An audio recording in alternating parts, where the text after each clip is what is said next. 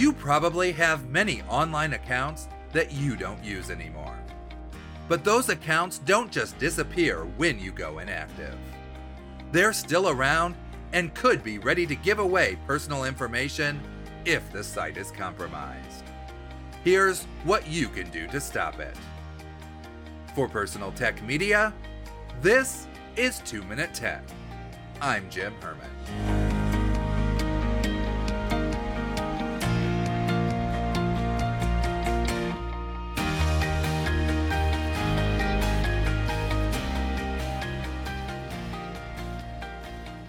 If you've set up an account but aren't using it anymore, you should delete it.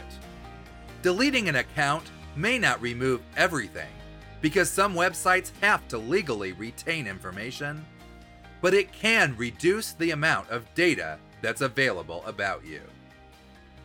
You can check several places to find unused accounts.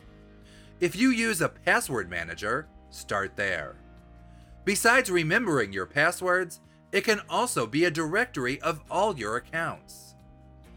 Second, search your email for phrases such as "confirm your email address" or "your account has been created."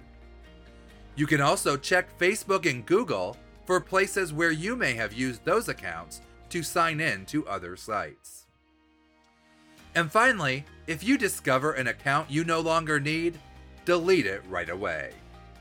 If you don't know how to do that, you can use the website accountkiller.com.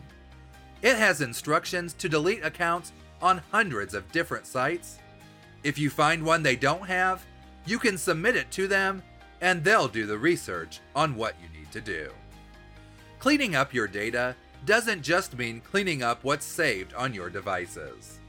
It also means cleaning up what other sites have saved about you. So happy deleting, because your data can't be stolen if it doesn't exist on a site.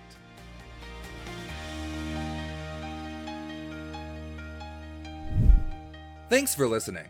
If you're new to the show, visit our welcome page at 2minute.tech/welcome for more information and links to some of our most popular episodes. That's TWOminute.tech/welcome.